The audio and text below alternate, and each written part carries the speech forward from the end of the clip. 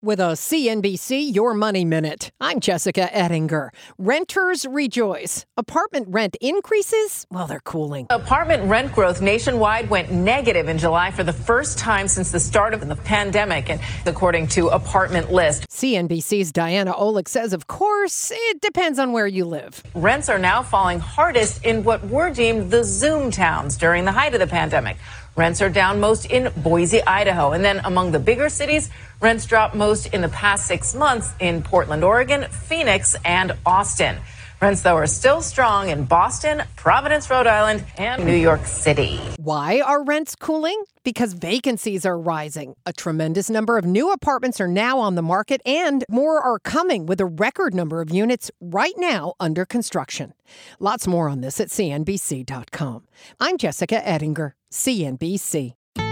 Building a portfolio with Fidelity Basket Portfolios is kind of like making a sandwich.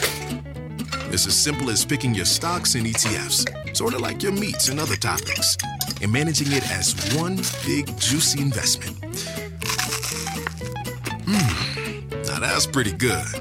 Learn more at Fidelity.com/baskets. Investing involves risk, including risk of loss. Fidelity Brokerage Services, LLC. Member NYSE SIPC.